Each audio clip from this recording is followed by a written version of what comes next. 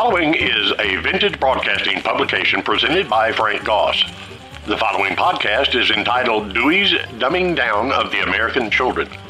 This series is concentrated on the state of public education in the United States of America. The United States took over education in the 1800s in the state of Massachusetts. But before government took over education, and eventually the rest of the United States followed suit, the state of Massachusetts and the nation had a thriving educational system in place that produced the best educated population on the planet up until that time. Then Horace Mann came along and everything changed. Early American schooling was dominated by homeschooling along with a vibrant free market education ecosystem. Outside of education at home, which is where most children learn to read, the landscape of education featured mostly schools run and managed by churches and private entrepreneurs, as well as private tutors.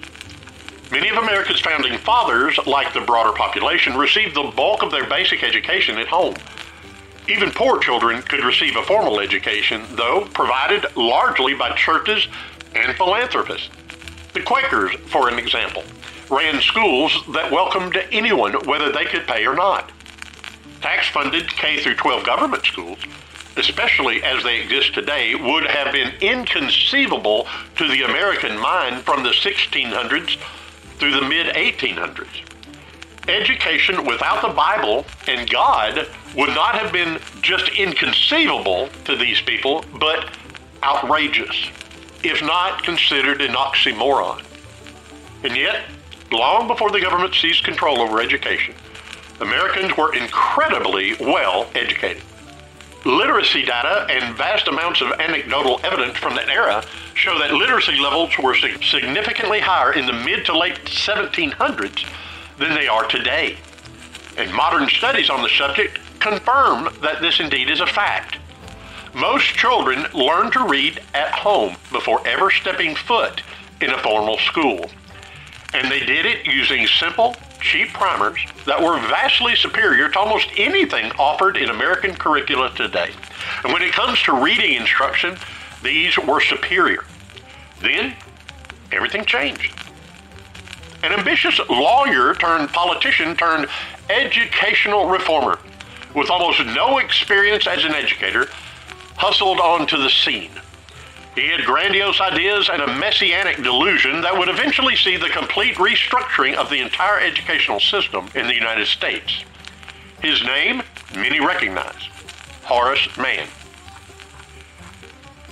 In the first article in this educational series, The Genesis of Public Schools, Collectivism and Failure, the almost unknown origins of the government school movement in America were exposed, and it all began with a now obscure communist named Robert Owen and his failed collectivist colony in Indiana known as New Harmony. Owen's early 19th century writings on education inspired the King of Prussia to establish a national government educational system based on the statist ideals. Education of the state, by the state, for the state. Prussia's totalitarian system included mandatory schooling for all children, powerful police forces to deal with noncompliance, segregation of children by age, instilling of a statist mindset in all of the children, and more. It was the first system of its kind globally, but it would not be the last. The Owens-inspired Prussian system captured the imagination of Horace Mann and his wealthy associates. Those mostly Harvard-educated elites were increasingly abandoning the Orthodox Christianity that defined early America in favor of liberal, Unitarian, and secular ideas about man and nature. They had an obsession with reforming man and society into their own image. And to do this, they had to get rid of God and religion. As a politician in the state legislature, Mann worked hard to expand the size and scope of government across all fields. But by the mid-1830s, the educational reformer was ready to advance big government in the United States in an unprecedented manner. He wanted a total takeover of education by the state. With the governor friendly to their ideas in place, Mann and his wealthy backers launched their transformative educational plan in 1837. This included setting up a state board of education, which was the first in America. A board that would oversee education throughout the Commonwealth of Massachusetts. Horace Mann, of course, was chosen to serve as the board's first secretary. It was all supposed to be based on the Prussian model launched 2 decades earlier and heavily influenced by Robert Owens. According to Mann himself, one of the primary goals of the new education regime he was constructing in Massachusetts was to equalize the conditions of all men and eradicate poverty. Now, I want you to take note of the use of the word equalize. It gives credence to the idea of equity, that all men should have the same things available to them as their neighbor. Equity. Not equality of opportunity, but equalization in status and possession. So this was the idea that Horace Mann was starting with, and we need to keep that in mind as we continue our study. In essence, the same collectivist ideology espoused by Robert Owen and his disciples decades earlier, and the same ideology that promotes and pushes modern-day education. The keystone of the system envisioned by Horace Mann was a network of government-run seminaries, or normal schools, that would train all Massachusetts teachers to teach what the state wanted to be taught. It didn't take long for the government-sponsored normal schools to begin indoctrinating future teachers with Mann's naturalistic views on religion, including the introduction of one crack phrenology book called The Constitution of Man. Now, even though Christianity and the Reformation had fueled the spread of education, Horace Mann, like Robert Owen before him, only more quietly rejected the Bible and Orthodox Christianity, putting him far outside of the mainstream of America in the 1800s. Under the guise of removing sectarian ideas, he worked arduously to destroy the Christian roots of education across the state of Massachusetts and beyond. Mann shared Owen's views on the nature of man. The prevailing Calvinist worldview in early America held that man was innately and totally depraved. And you have to understand depravity in the context of theology. It does not mean that man is incredibly wicked in everything that he does. It means that he is fallen and separated from God in a complete manner. Men like Robert Owen and Horace Mann, however, believed that people were not depraved. They were basically good, and that the right set of policies and education, the proper environment, would perfect mankind and move a great deal towards creating utopia. Horace Mann and his cohorts believed fervently in the power of big government to wisely guide mankind through an idyllic future. He regularly used lofty rhetoric about the benevolent, patronistic soul of the government that would become the all-too-familiar siren song of the 20th century's most ruthless totalitarians. The views of Horace Mann and Robert Owen ultimately prevailed over the traditional understanding of education that had refined and perfected the United States over the centuries. But while Mann predicted that government schools would ultimately render obsolete 9/10 of the crime in the penal code, in reality, the proliferation of this educational method coincided with a downward spiral that would see crime and immorality explode to unprecedented heights. Horace Mann's attitude towards other people's children was absolutely bizarre, even by today's standards. In his 1867 Lectures and Annual Report on Education, Horace Mann claimed that those engaged in the sacred cause of education were entitled to look upon all parents as having given hostages to our cause. Shortly before his appointment as Education Secretary, he gushed at the mere thought of having the future minds of such multitudes fundamentally dependent upon him in some way. While Horace Mann is often described correctly as one of the founders of the public educational system in the United States, the full story is slightly more complex. Prior to Horace Mann, Massachusetts did have some governmental intervention in education, including some common schools with roots in the early 1700 Puritan Bible colony.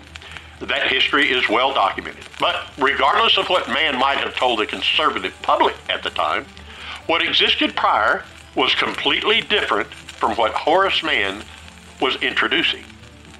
The Commonwealth's first education laws, in fact, the first education laws in all of North America, included the old Deluder Satan Act of the 1640s. The text of the legislation reveals a great deal about the mindset of the public during that time. The premise was this: one chief project of that old deluder, Satan, is to keep men from the knowledge of the scriptures. With that in mind, lawmakers decided that towns needed to ensure everyone was capable of reading.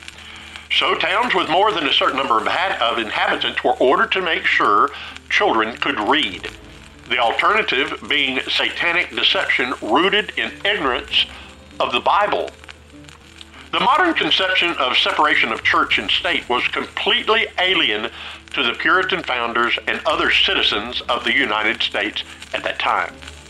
The Puritan founders laid the foundation for what would eventually become the United States of America. For them, the state was a divine institution ordained by God, charged with carrying out God's commands, primarily punishing evil as defined by God. And that is why they felt it proper to use both church and state, two inseparable institutions that were inextricably linked in their mind. They had to use these two both to educate the children. But even in Massachusetts, one of just a handful of jurisdictions that had any government influence in education at all, the free market and Christianity still dominated the educational scene by the early to mid-1800s. Common schools were in steep decline, as the overwhelmingly majority of parents chose to educate their children at home and in vastly superior private schools. At least, that was the case until Horace Mann came along and created America's first ever state-controlled, bureaucratic, property tax-funded government school system. At the same time that was occurring, along with a militant secularization of education, Horace Mann and his cohorts waged a campaign to demonize the phenomenal private academies across the state. Also, he went after the parents who would send their children there in lieu of the state-run schools. Until Horace Mann, across America and the broader Western world, education was regarded as a process of giving children intellectual tools and moral instruction. The primary end was to know God, with developing intellectual abilities of children as a secondary purpose. After Horace Mann, though, there was a radical transformation. So-called progressive education, as it came to be known, was the new norm. Under his vision, schools were to serve as tools for reshaping human nature and society in order to achieve a heaven-on-earth ideal.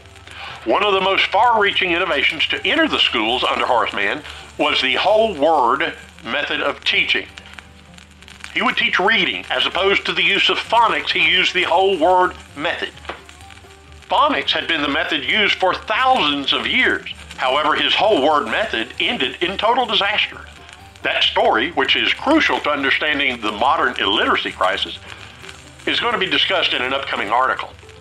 After unleashing government education on the people of Massachusetts, Horace Mann went to Prussia to gain a deeper understanding of that regime's centralized indoctrinational system. And that's how it was referred. Upon his return to the United States, he beat back conservative attackers upset about his schemes. Then he traveled the country like an evangelist, shilling for government schools, successfully promoting the Prussian system in state after state after state. The utopians believed government schools would make Prussia and other jurisdictions that implemented them into paradises of enlightenment and tremendous social progress. The reality, whenever the government gets involved, the reality is usually unfortunate. It never is really that nice.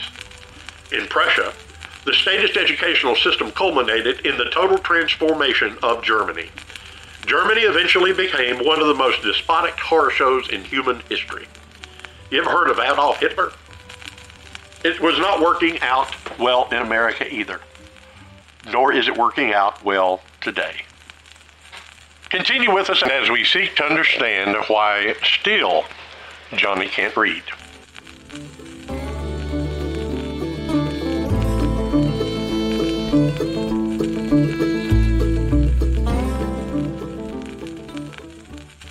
DOS with Vintage Broadcasting. We do appreciate your participation in listening to our broadcast. We hope that it benefits you in some way and that you'll continue listening in the days to come.